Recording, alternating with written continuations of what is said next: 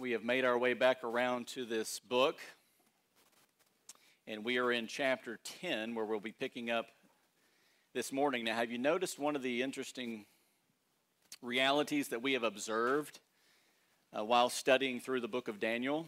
One of them being this method of revealing, of this divine revelation of God revealing to Daniel the things that he wants Daniel to know about the future was very progressive from one chapter to the next chapter. For example, perhaps you remember this guy right here from Daniel chapter 2. Remember him from all those months gone by?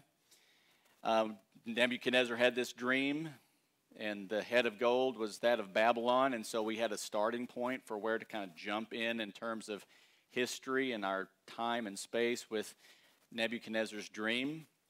And then it went to the breast and arms of silver, the Medes, the Persians. It went then to the belly and thigh of brass, which was the Grecian Empire, and then the Roman Empire, the legs of iron.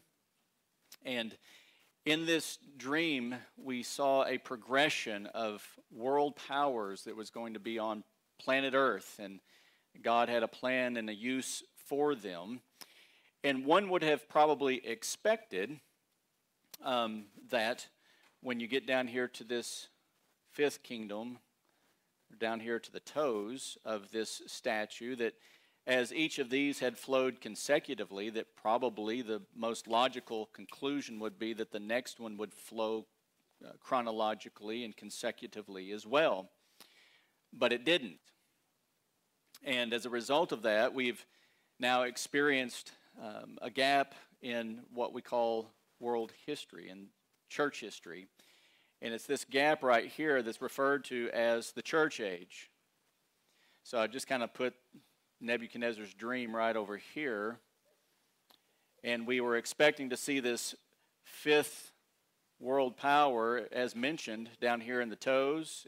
Remember it said about these toes, in the days of those kings, plural. It made reference to another coming kingdom that would have succeeded, followed on the heels of the Roman Empire, but we never have seen that in world history. And so we've had about 1,700 years from the time of the end of the Roman Empire in 1453, which I've got marked somewhere along here. I just kind of arbitrarily threw that in there, but we have yet to see the consolidated world powers of the Daniel 2:44 that we would have seen here, that we were expecting to see. And so we've developed this gap concept, which the New Testament refers to in Ephesians chapter 3 as the church age. And the Apostle Paul clearly articulates that, and I wanted to show you this again. We looked at this several weeks ago, but it's important to understand from a New Testament perspective this idea of a mystery that was yet revealed from the Old Testament. So the Old Testament had information that, as we saw in this dream, that just flowed from one to the next. Again, even after this kingdom, there's another kingdom that's coming. It's a rock cut without hands. Remember that one?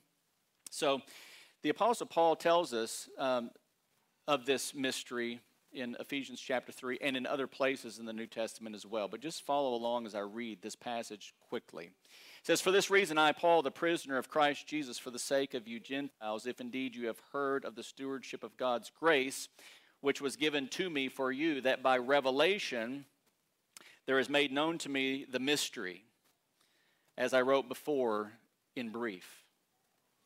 By referring to this, when you read, you can understand my insight into the mystery of Christ, which in other generations was not made known to the sons of men.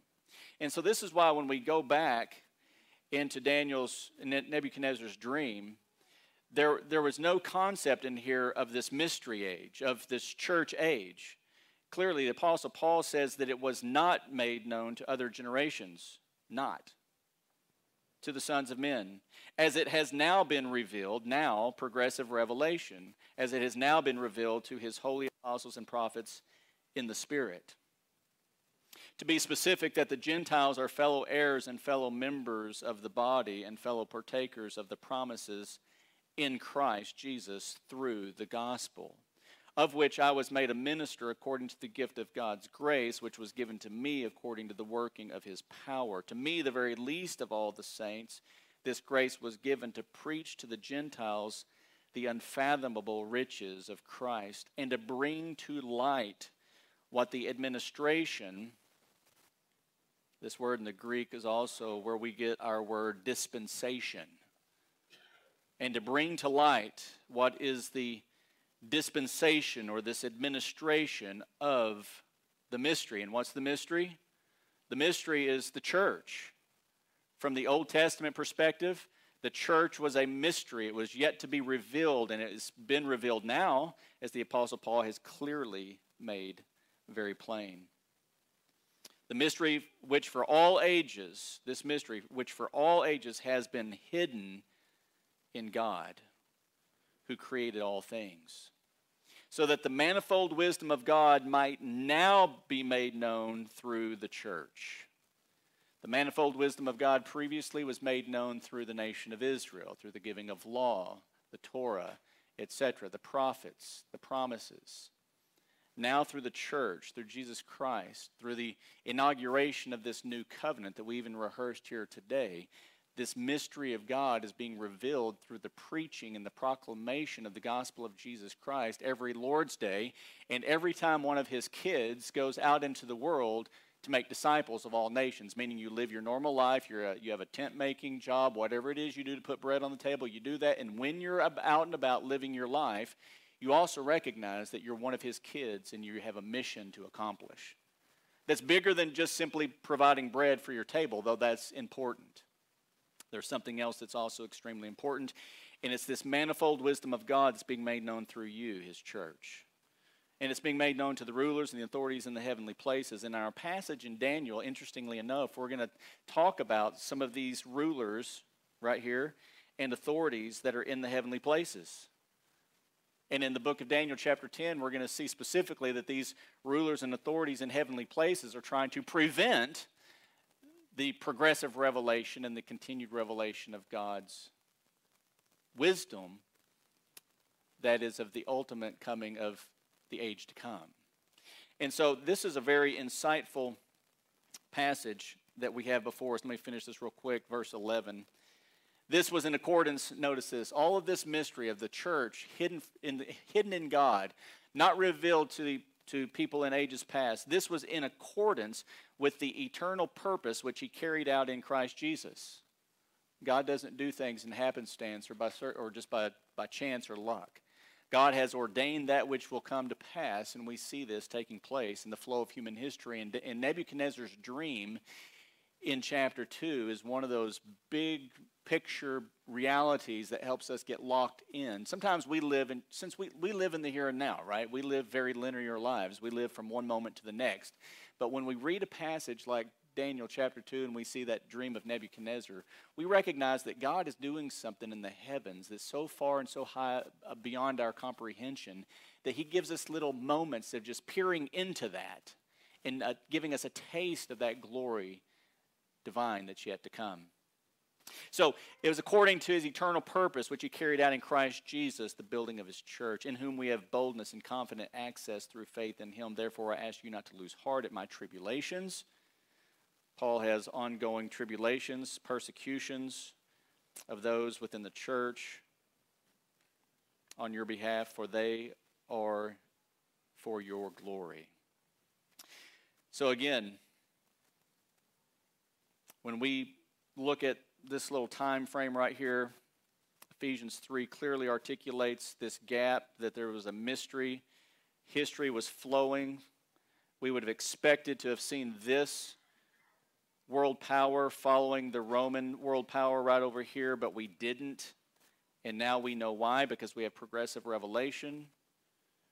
The Roman Empire ended right about here. I'm just dropping that in there. And here we are, right here. And again, I'm just dropping that in there. That's why I put a question mark on it. I don't know where we're at in this flow of human history exactly.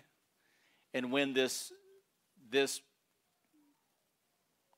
constellation of world powers, this one world government that's going to be forming, I don't know when that's going to take place. So I just throw up a question mark in there. But what I do know is that we're still living in this church age.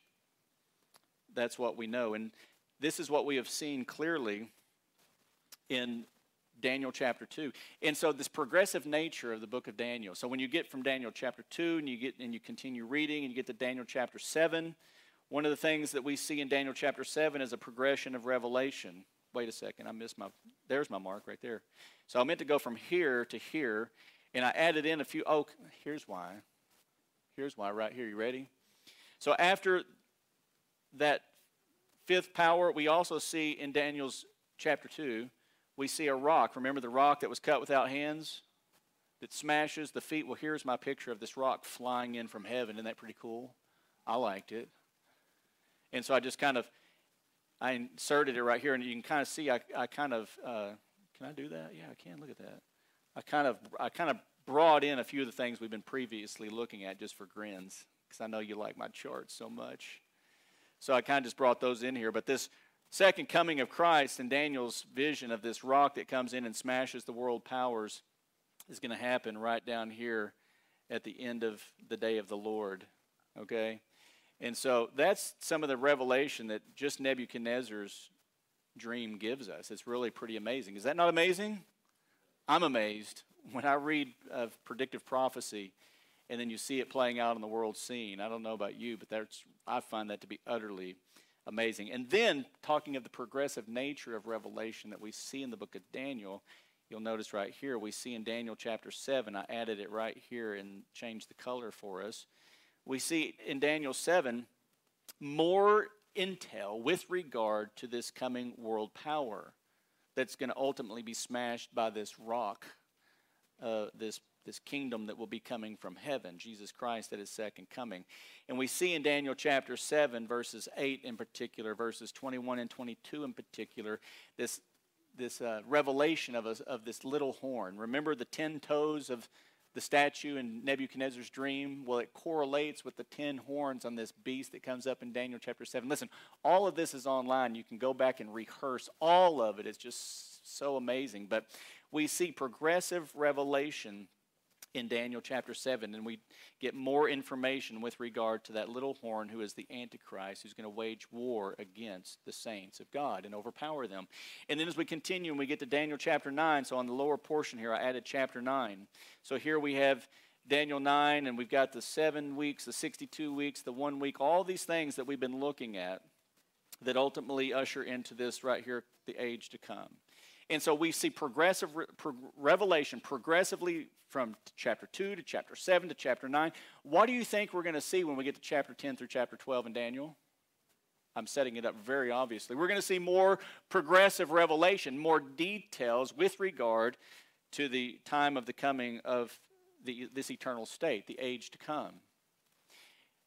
Chapters 10 through 12 of the book of Daniel it's a whole. It's one vision.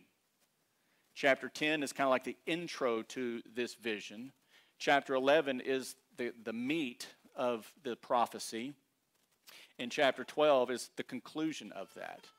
So chapters 10, 11, and 12 are the totality of the last vision that God gives us, his church, that he gave through Daniel regarding the coming of the end of this age and the beginning of the age to come. And we're going to get more detailed and specific information regarding that, as has been the case of God's revelation to Daniel thus far. So what we're going to try to accomplish here today is we are going to try to accomplish getting through chapter 10, which is the setting up. It's just the context that sets up the chapter 11, which is the prophecy that gives more detailed information regarding the end of the world as we know it. So notice chapter 10, verse 1. It says, in the 3rd year of Cyrus, king of Persia, a message was revealed to Daniel. So where do we see that we are right here in chapter 10? It says the 3rd year of Cyrus. Now, perhaps you remember previously in chapter 9 it said it was the 1st year of Cyrus when Daniel in chapter 9 started getting into his nose in the book and understanding from the prophet Jeremiah that 70 years were decreed for his people in their time of deportation. And here we see it's the third year of Cyrus. So we know that another 2 years later, another revelation is coming to Daniel, who, it says right here, was named Belshazzar. And the message was true and one of great conflict, but he understood the message and had an understanding of the vision. So 2 years later, after Cyrus told those Judeans who had been in captivity that they could return back to their homeland of Jerusalem and there in Judea and start rebuilding the temple, we see 2 years later that a lot of them are still here. And Daniel is saying that he's now in the third year of King Cyrus. And perhaps, we don't know definitively, but perhaps one of the reasons that these individuals, many of whom did not go back, is because they had kind of grown comfortable with their surrounding conditions. And I don't mean to imply that it's somewhat akin to the frog in the kettle, that when you put a frog in the kettle, it's happy to be in the contented water that it's in, but as you start to turn the heat up, it doesn't really perceive that, and eventually you boil the frog. I'm not saying that after 70 years of living in a paganized culture, away from Yahwehism and the worship of the one true and living God, that many of them had become comfortable. I don't know definitively, but in the book of Ezra, it tells us that, and it gave us a very specific number. It tells us that 42,600 of them did go back. Now, we may initially think that 42,600 is a very large number, right? I mean, that's a lot of people, but in comparison to the totality of their population, I think we discover that there were a lot of individuals who perhaps either were disheartened, perhaps they'd become ensconced in the society in which they lived, perhaps they'd become comfortable with what was, perhaps they had even fallen away from their desire to be worshipers of Yahweh. I don't know definitively. But there's a case to be made as to why 2 years later Daniel is still feeling somewhat disgruntled with what he is seeing hooves on the ground. Now, from Daniel's perspective, what was Daniel's heart's desire? Clearly, Daniel was expecting that after the 70 years were fulfilled and God was going to let his people go out of captivity back to Judea, back to Jerusalem, to the rebuilding of the temple, back to a place where Yahweh could be recognized and honored and worshiped and praised. I think Daniel's great expectation was that that was going to happen. But here we're seeing that perhaps that hasn't been the case, and we're going to see Daniel doing something that we are very accustomed to see Daniel doing, and that is praying. And Daniel in chapter 10, in the setting up of this vision and the foretelling of this vision that he received, that clearly it says that he understood the message, and he had a clear understanding of this vision. Chapter 11 is when he's going to start articulating that. But we're going to see that Daniel, in the process of coming to grips with the reality that things aren't playing out exactly the way he perhaps thought they would, he turns to God in prayer. Let me just preface by saying, have any of you ever been at a place in life where things weren't turning out exactly like you perhaps thought that they would, as you read God's word and you thought for certain this must be the way God's going to do things, and then anybody ever been there? I think Daniel's been there. And what we see with Daniel is when Daniel gets there, what does Daniel do? Well, he does what the rest of us do. We start saying, well, God must not love me. If God really loved me, he wouldn't allow this to happen, right? And so I think since I have come to the conclusion that perhaps God doesn't love me the way I thought that God loved me, I'm going to stop spending less time with God. I'm going to move away from reading God's word. I'm going to move away from praying to God because clearly he doesn't love me. He didn't allow things to work out exactly like I thought they were going to work out. So the obvious conclusion is I need to just move away from this God, right? Now, I'm being a little tongue-in-cheek here, a lot. But that's what we do. And why do we do that? Well, we're going to talk about some of this here because even in our passage here, we're going to see that there are spiritual forces at work.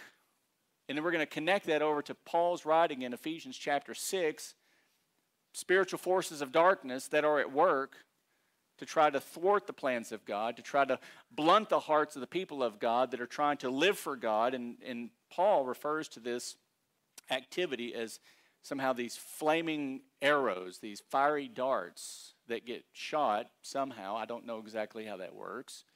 But I think we've all experienced that, right? Like that just little scenario I just walked through. I think we've all experienced that in some form or fashion to another.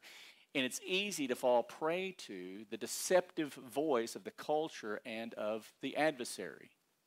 And perhaps that's why only 42,000, was it 46,000? Maybe that's why only that many went back and the majority of them stayed behind. They perhaps had become convinced that it wasn't really all that necessary to rebuild a place of worship for Yahweh. Don't know definitively, but what we're going to see is that Daniel turns back to God again in prayer. Now, before I leave verse 1, notice this right here. So, this message came to Daniel, this message, the message, it was true. He understood it. He had an understanding of its vision. But it says right here, it was one of great conflict.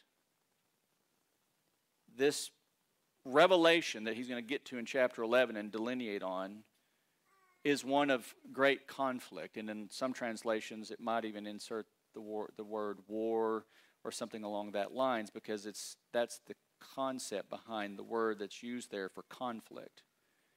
It's of hostilities. It's of mass collateral damage upon human life, which, as we've been studying thus far in the book of Daniel and over the last 3 weeks when we took our excursus and looked somewhat at the timing of the rapture question, we see from a premillennial perspective there is going to be what? There's going to be great conflict. There's going to be a time of great human loss in the future. And this vision, this message that Daniel receives, that he articulates in chapter 11, is of that very nature. And it's not going to surprise you that when we get to chapter 11, guess what you're going to see? You're going to see the information that Daniel speaks of in chapter 11, the Apostle Paul picks up on, and he inserts and utilizes in 2 Thessalonians chapter 2, verses 1 through 4, with regard to the man of lawlessness. We may have thought that perhaps the information that we saw in 2 Thessalonians 2, 1 through 4 regarding the man of lawlessness was just somehow new intel, new revelation that God had given to Paul. But we're going to discover that same information embedded into Daniel chapter 11. And so we know where the Apostle Paul, under inspiration, got that information to begin with. We'll get there. That's still to come. That's still ahead of us. But we're tipped off right here that this message, this vision that we're going to see in chapter 11 is one of great conflict, one of great human suffering. Now notice verses 2 and 3. It says, "In those days I, Daniel, had been mourning for 3 entire weeks. I did not eat any tasty food, nor meat or wine enter my mouth, nor did I use any ointment at all until the 3 weeks were completed." So again, what would cause Daniel's heart to be this concerned? It says he mourned for 3 entire weeks. Now, when you think about Daniel again and where he's at in his life, Daniel's probably in his mid to upper 80s at this point. And so for a man in his mid to upper 80s to fast and pray and to mourn for 3 entire weeks for 21 days, there had to be some things that were really disconcerting to Daniel and moving his heart in that direction. And in my estimation, it seems to me that the best connection and conclusion we can come to is that under the leadership of Zerubbabel, there was just the 42,600 Jews that had left their occupation, their time there in captivity, and chose to go back. It seems that perhaps Daniel was beleaguering that reality. We see this in Ezra 4:24. We know that when they got there that they faced great opposition. And it says, then the work on the house of God in Ezra 4:24, the work on the house of God, which is what Cyrus set them free to go back to rebuild, is the house of God, the temple of God in Jerusalem, ceased. And it was stopped until the 2nd year of the reign of Darius, king of Persia.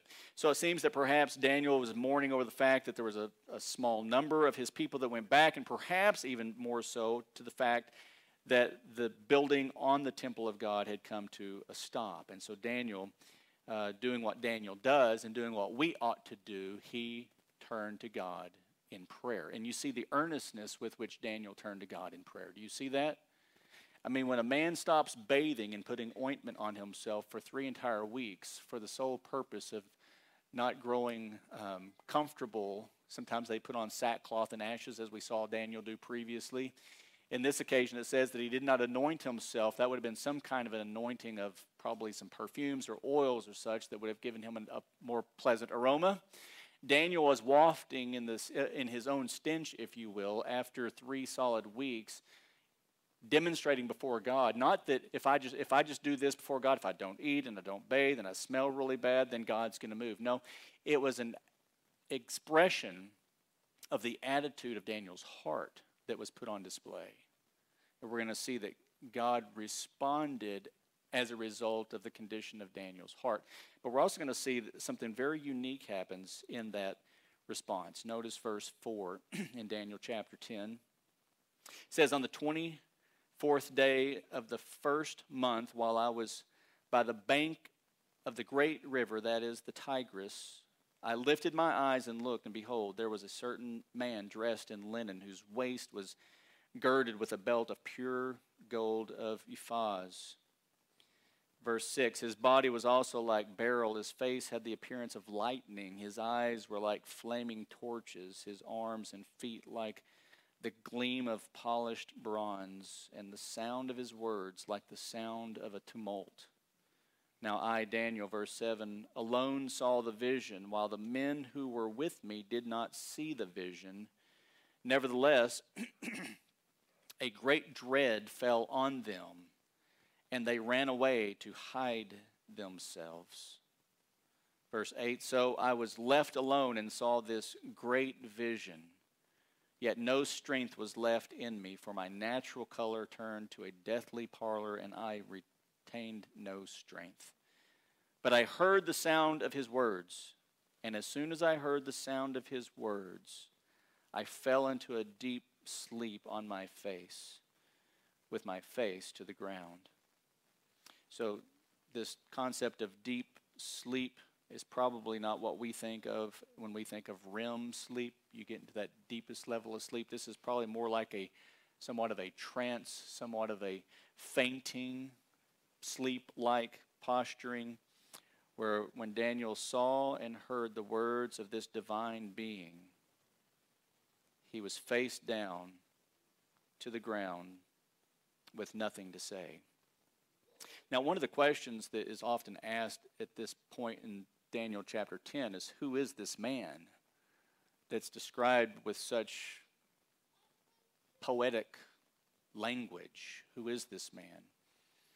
And if we had the time to, and I'm not going to make the time, but if I did and took you over to Revelation chapter 1, verse 12 through 16, you're going to see a description of a man over there that's almost exactly identical to the presentation that Daniel has relayed to us right here. The only distinction between the two is that it was something dealing with the hair and what was happening with the hair of the one in the book of Revelation. Everything else is pretty much an exact representation. And what we know from the book of Revelation is that who John saw right there is referred to as the Alpha and the Omega, the beginning and the end. So we know that the Apostle John in the book of Revelation was having a vision of the risen Lord Jesus Christ himself. And so a lot of people will make that connection and say that this was a pre-incarnate vision that Daniel had of the Lord Jesus Christ himself. And it was within this vision of the Lord Jesus Christ himself that perhaps the communication, because he says, I heard the sound of his words, that perhaps the communication of this horrific vision of great conflict that we saw in verse 1 was foretold to Daniel from this vision of Christ.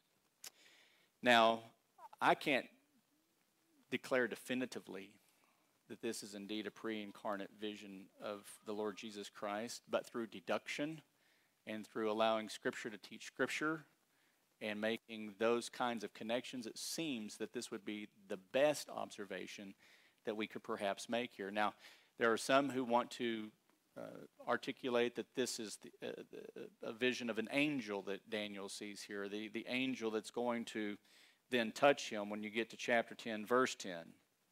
Then behold, a hand touched me. So, and as these verses continue to lay out, you can see that the one that touched him and is now speaking to him is indeed an angelic being. And so some want to articulate that the vision previously was just the vision of that angel. So I'm not going to make a big kerfuffle out of that issue at all, because ultimately it doesn't make a lot of difference. He was given a vision. He's going to tell us about that vision and that it was of great conflict. He's going to tell us that when we get to chapter 11. So whether he got that from an angel, I think it was Gabriel who gave Daniel a lot of information in chapter 9 previously. So perhaps this is a vision of Gabriel, but he sure seems to look a whole lot like the Lord Jesus Christ over in Revelation chapter 1. So perhaps on this account it was Christ who, in a pre-incarnate vision to Daniel, gave Daniel this vision. I don't know. However, let's fight over it and get divided. You ready? No, I'm just kidding. The most important part is to understand the flow of the vision that Daniel has seen. Now, in my personal opinion, I do believe that he saw a vision of the pre-incarnate Christ. And so when you get to chapter 10, verse 10 right here, I think that there is a division of personages. That the vision he saw was of the pre-incarnate Christ. And it seems to me best to understand when you get to verse 10 that this is making reference to an angel now, not the Lord himself, who reaches out and touches Daniel and strengthens him. Remember, he was left like a dead man on his face, with his face to the ground in a deep sleep, in a trance-like place. And this hand that touches him aroused him, set him trembling on his hands and his knees, and is going to start bringing Daniel back to a place of uprightness and making certain that he knows he needs to stand firm in face of the things that God has revealed to him. And it was the great professor, Dr. John Walvoord, and my good friend Ben Harmon sent me a picture this week of the Walvoord Center there at Dallas Seminary, supposing you were visiting campus or just making a drive-by. And so he sent me a picture of the Walvoord Center, which is the student center there. But John Walvoord, in his commentary, said in verse 10, Daniel records that in his extremity a hand touched him, raising him sufficiently so that now he was resting on his hands and knees. And that's where we see at the end of verse 10. If the original vision of the theophany or an appearance of God, it is evident that this is another personage, probably an angel. It is said that the angel set me upon my knees, literally translated, shook me up upon my knees. The action was much like arousing one from sleep. And that's the way I take those passages there. Now notice in verse 11 and following, this helps bring, I think, some clarity to this issue. He says in verse 11, he said to me, O Daniel, man of high esteem, understand the words that I am about to tell you and stand upright, for I have now been sent to you. And when he had spoken this word to me, I stood up trembling. So he goes from being on his hands and knees trembling to now he's standing on his feet trembling. And I don't know about you, but I love verse 11 here a whole lot. Just thinking of our brother Daniel, an aged man, 85 plus. And what do we know about Daniel at 85 plus? He is still a man of God who wants to be used by God. And he set his heart to prayer and fasting for 21 days because he was so burdened by the name of Yahweh being made great and the reestablishment of the temple, the place of true worship for God. This 85-plus-year-old man and God appeared to him, gave him a vision. He dropped like John did, like a dead man in the presence of Christ, beatific pre-incarnate vision. And then an angel appears, rouses him up from that trance-like sleep that he was in, and tells him to stand up. And this 85-plus-year-old man stands up yet trembling. I don't know about you, but man, that inspires the heck out of me. If that brother can get up and keep on keeping on, so should I be able to, and so should you. Are you kind of starting to feel a little bit of the grit of this old man? And I don't know about you, but I love grit in anybody. It doesn't matter if you're an old man, a young man, an old woman, a young woman. I like grit for God in any person that's willing to live for God in their time and in their culture in a way that's distinctly as a follower of God. How about you? I love this. Stand up, Daniel, and he stands up. He says, I stood up. Man, I love that. He stands up. Verse 12. Then he said to me, do not be afraid, Daniel, for from the first day that you set your heart on understanding this and on humbling yourself before your God, your words were heard, and I have come in response to your words. So from the first day, so when did we know Daniel was in prayer and fasting and this non-bathing mode for 21 days, but from the very beginning of that, Daniel, from the first day that you set your heart, and notice what Daniel set his heart to do.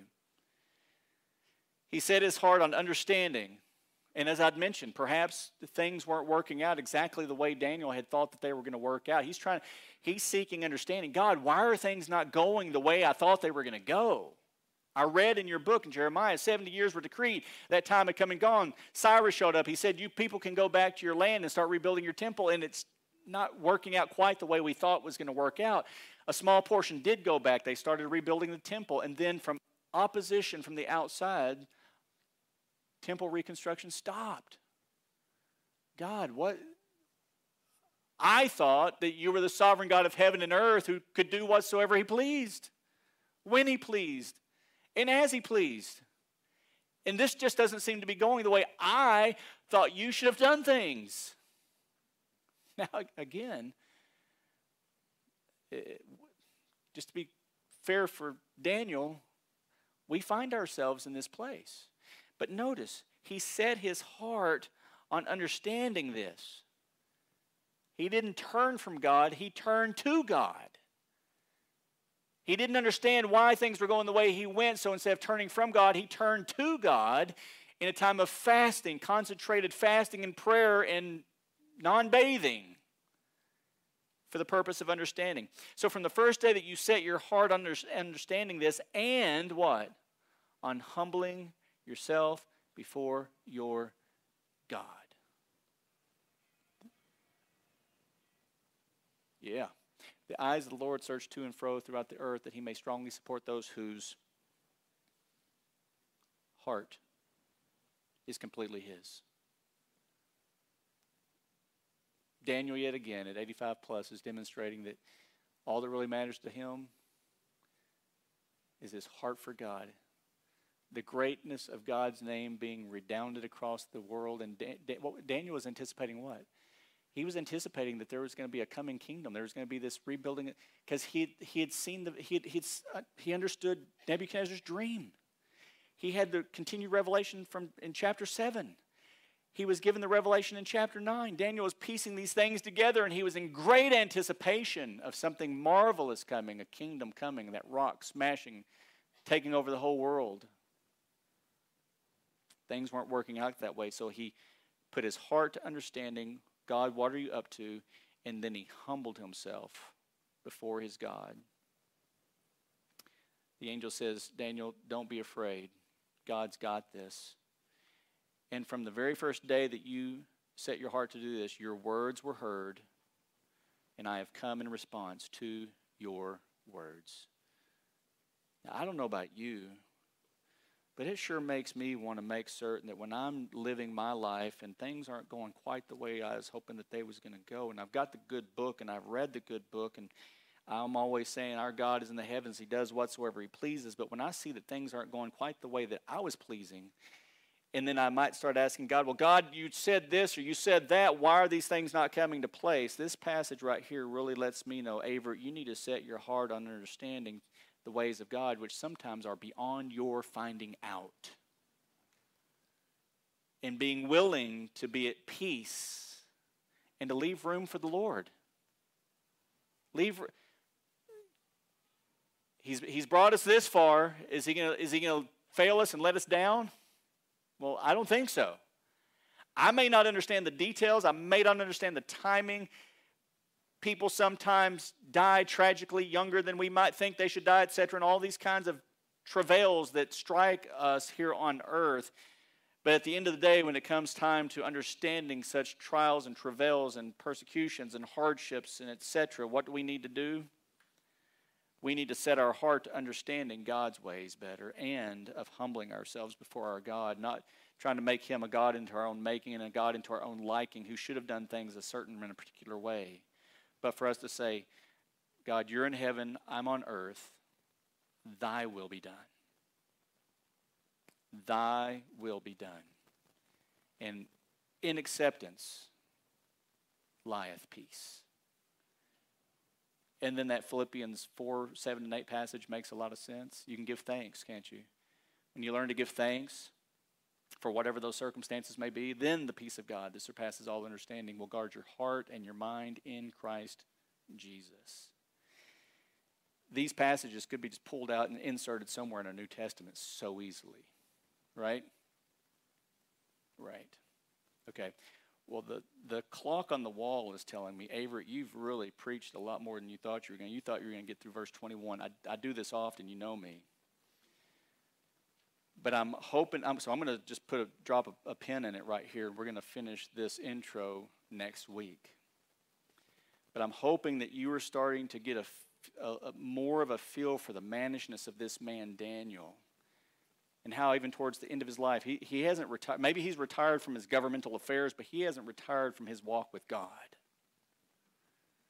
There's never a place for retirement in our walk with God. We are always ambassadors for Christ as though in chains. Daniel is modeling this for us beautifully.